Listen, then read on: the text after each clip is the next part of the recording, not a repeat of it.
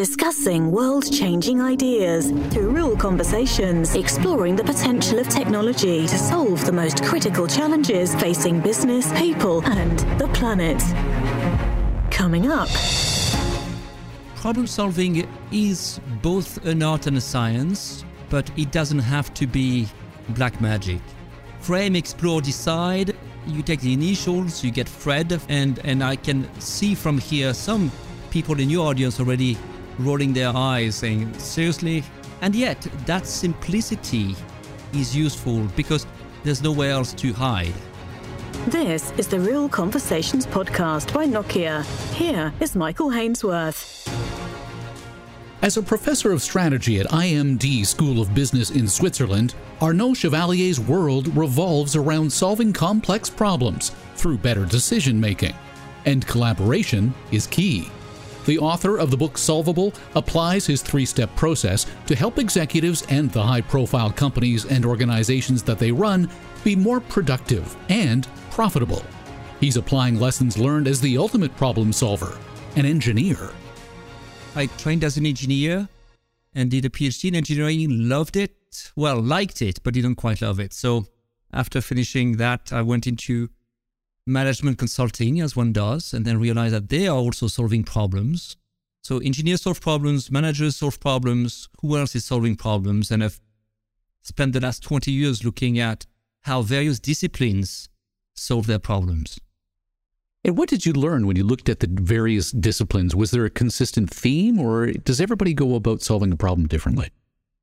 Yeah, you have common denominators for sure. Everyone has, a 3-step, 4-step, 5-step process for sure. But then different disciplines look at different aspects of the problem, which I find fascinating. You might look at maybe designers would be looking more at the creative side of things. Managers would be more interested in identifying the best option. So you really have, I think, different perspectives that are baked into how people are trained.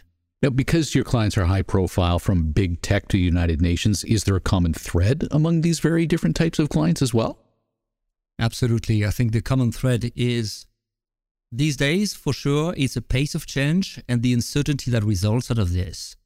And so for sure, you're confronting a problem, you want to find a solution, but you also want to find maybe enough of maneuvering ability so that you can course correct as new evidence pops up.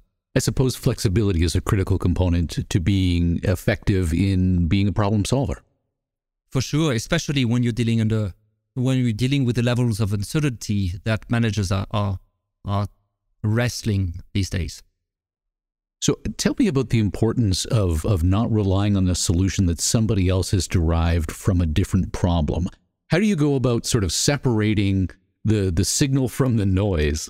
So we see this a lot in management schools, where traditionally we train students to do strategy by applying frameworks. And for the past 2, 3, 4, 5 generations of managers, those frameworks have been useful. You want to understand your environment, so you apply the PASSOL approach, or maybe the Border 5 Forces approach. Great frameworks, beautiful for what they're designed for. But more and more managers these days need to deal with or solve exotic problems. How are you going to change your work from home policy? How do you improve the diversity in the team? There's a number of things for which there are no frameworks. And if you are applying those existing frameworks to these problems, you're force-fitting a solution to a problem. You just can't delegate that hard thinking to others. Chances are you probably have to design your own framework. Back to that point you made that the pace of change is so dramatic that a lot of what we've learned from past generations doesn't apply to the present and the future because the future is changing so quickly. Yeah, for sure. And so it relates a little bit to System 1 and System 2 thinking. I imagine that your auditors have heard this quite a bit. System 1 thinking is the quick, the intuitive one. Think about how you drive your own car on a familiar road. it's so intuitive if you've done it enough times that you even have enough bandwidth to maybe, change the radio station or have a conversation with your passenger, right? And then you have system 2 thinking that is a lot more, effort-driven and hard work. And Danny Kahneman, who's the psychologist who put this two together, saying system 1 is good for most of the decisions you take every day. Most of the decisions are routine or have low stakes. Great to use your intuition. But they're only good if the decision you face fits or has 3 properties. First one is you need a quick answer. Second, you can survive a mistake. And third, perhaps the most important, is you're likely to get to a good answer by your intuition. And that works only if the past is a good indicator of the future. These days, what we're finding out is the future is ever new. Can we rely on our past experiences for a future we have never met before?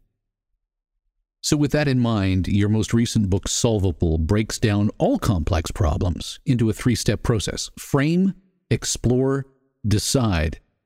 How do each of these steps work?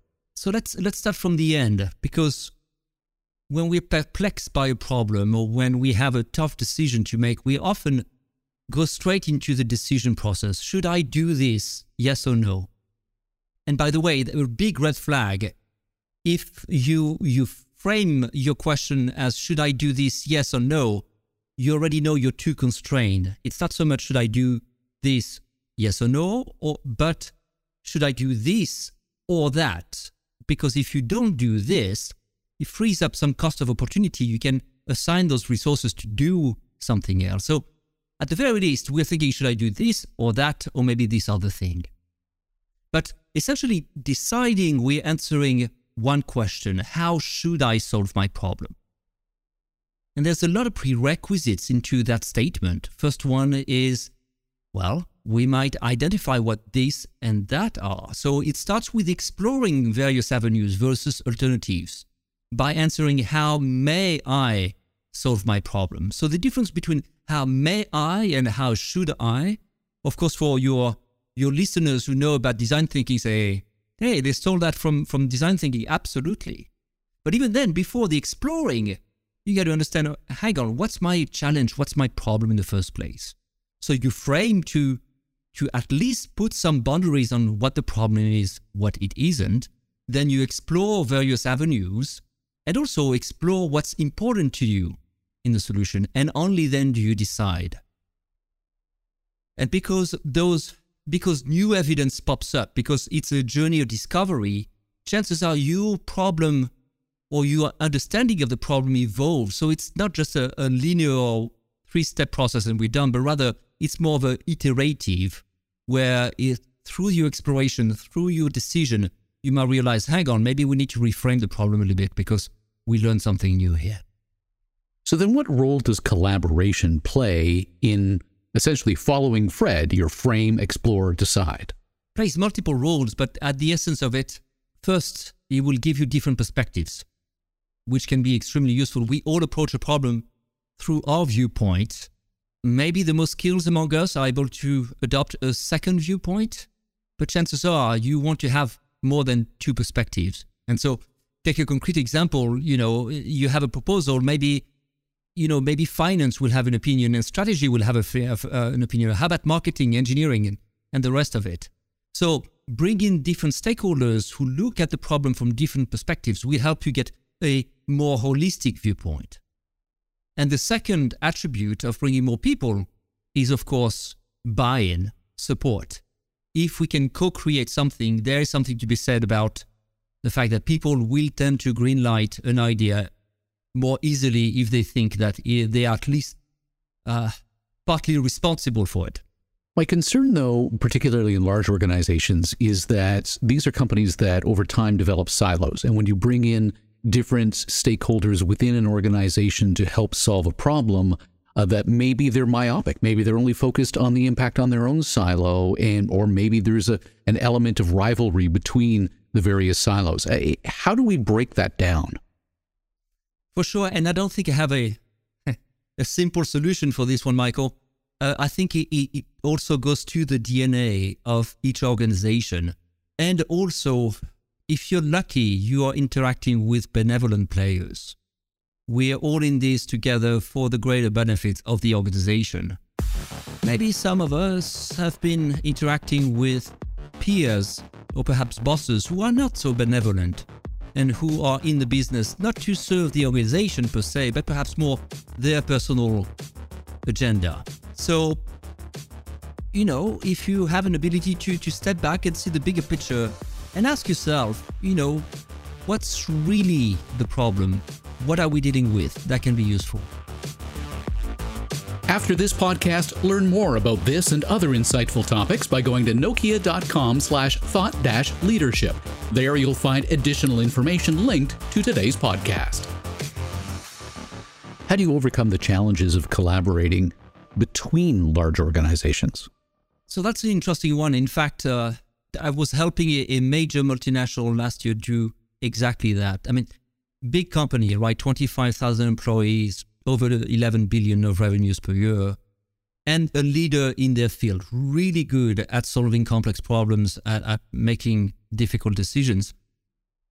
But there were concerns because their decisions took too long. And in fact, looking at this, one of the primary issues was they really have a strong cultural interest in being collegial, in bringing more people in a room, more stakeholders. And so you might say, what's the problem with this? You just told us more stakeholders is better, to some extent, right? And so working this out, realizing that collegiality is, of course, good, except when it's not. Then we looked at, can we clarify the issue? Do all decisions need to be collegial? And of course not, right? And then you end up having a separation and identifying what makes a decision in need of a collegial answer versus a decision that can be taken right away. Went a long way into helping them fast forward those decisions that could be taken by just one manager, one stakeholder.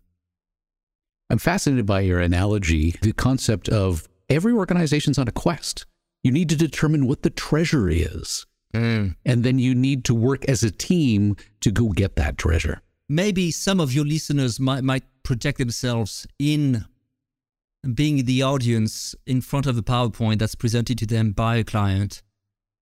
And the PowerPoint starts with a slide that says background, or maybe it's a handful of slides, or maybe it's 10 slides. It's usually font 12 or 11 or 10, slightly too small to see, and you have paragraphs and paragraphs of background material. The thinking seems to be the more background information, the better off. That's complicated. The analogy here into framing is, think of yourself as a painter. As a painter, you're defining what belongs to the picture and what doesn't belong to the picture. And a more crowded picture is not necessarily a better one. So when we started to think about who are gifted framers, who are people who can distill a complex environment into just the essence of it, my co-writer Albrecht Enders and I went to storytellers. Storytellers are really good at boiling down the known universe to whichever part they want you to look at. And the ingredients of a good story typically are always the same. You have a hero or heroine, but a hero is a main protagonist. It can be a person, it can be a team of persons. And the hero aspires to get something, aspires to get a treasure. But if the story is any good, or if the decision is any complex, the hero can't just quite get to the treasure. There's an obstacle, there is a dragon. So we can distill any complex problem to a single question, or what we call a quest, which is always of the form, how should the hero get the treasure given the dragon? Very simple stuff. Not so easy to get to that simplicity though, but the simplicity helps people, helps the problem owner then transport and explain their problem to a multitude of stakeholders in a simple way. By the way, so simple that even your teenage daughter would understand, or your retired mother would get. An added complexity when you're bringing people together, not just within an organization, but within multiple large organizations to collaborate on, getting that treasure and slaying the dragon, is that in many cases, those collaborators in the past have been competitors. Mm-hmm. How do we overcome that? Mm-hmm. I think it goes back to that notion of changing environments, right? And I imagine that especially at Nokia, you've dealt a little bit with change, and you are dealing with change quite a bit. It, again, goes back to that notion of taking a step back and saying, hang on, what is it that I need to learn from the new place? And what is it that I need to unlearn? And if we have been competitors in the past, okay, can we then move beyond this and perhaps recognize how we've been competitors, but now say, based on that experience, now that we're no longer competitors, but we are now collaborators, let's make the best out of this. Right. Nokia, by your example, is collaborating with the communication service providers who are using that 5G and leveraging it for the public as well as for private enterprise. But to be able to particularly do that for private enterprise, there is also a collaboration that needs to happen at the telecom level with hyperscalers, those who run cloud platforms, which under previous generations of the technology would have been a competitor, but now they understand that to really leverage the power of 5G, you need to be working together with these former competitors. So with that in mind, how are some of the traps that companies have experienced that you've been working with? What are some of those traps? How do we avoid them when we're trying to work with former competitors who are now collaborators?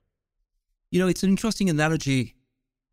Well, it's an interesting problem and makes me think of something I looked into, because in a previous life, I was drafting policies for a university, and, one dirty secret we don't like to talk about, but the university profs tend to think they don't have a boss. How do you get people who have not any interest in collaborating to get something and work developing something that's bigger than the sum of their parts? You might also find this into a few more areas, and there are a couple of places that I looked into were professional sports. Soccer, for instance, how you get 11 talented people, but people with their own egos, how do you get them to work together so that in the end, it is important that one of us puts a goal, not all of us trying to put the goal. I've seen it as well in the movie industry. I think the unsung heroes of any movies are the producers, who are able to take the big ego actor with a big ego director with a big ego and have them all work together. And when I interview people from these different walks of life, one thing that keeps on coming back is treat your people as artists. They're really good in one part of what they do, but chances are they're also very fragile in other parts. And you get to understand that fragility, and you get to understand that sometimes the pushback is not so much because they're opposed to the idea, but perhaps because they're trying to protect something else.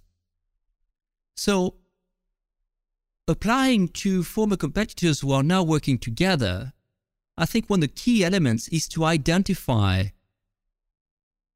what we as a group would define as a great solution. Can we identify those values that are all important to us, those decision criteria that we all value? And can we build a shared understanding on this?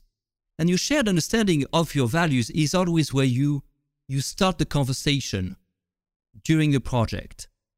As we all agree, what's important to us is both, affordability and quality. Great. So based on this, how do we move forward? Going back to those design principles helps you clarify and hopefully do away a little bit with personal agenda. I suppose this ties into my next question then, particularly for collaborators who are formerly competitors. How do you overcome mistrust? That's a tough one. I wish I had some empirical value or data on this. I do not. So the little I've seen is trust is rebuilt one step at a time. So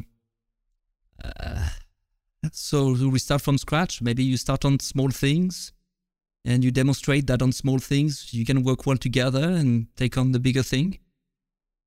You didn't need to speak with a colleague who studies more organizational behavior, but my take on this is not something you're going to be able to rebuild overnight. Yeah, you need to build a safe space for that kind of collaboration. So for sure.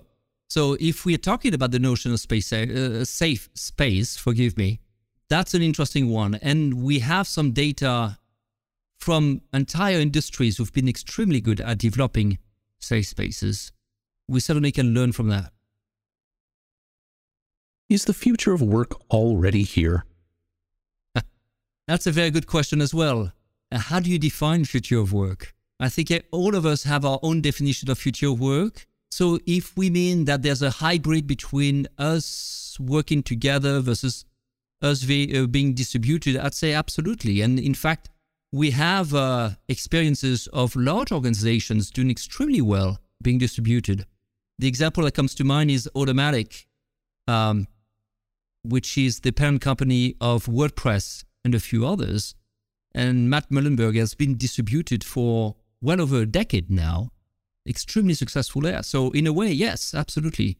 The future of work already is here. How do we solve complex problems at a distance when some might be working from home, others might be on the other side of the globe?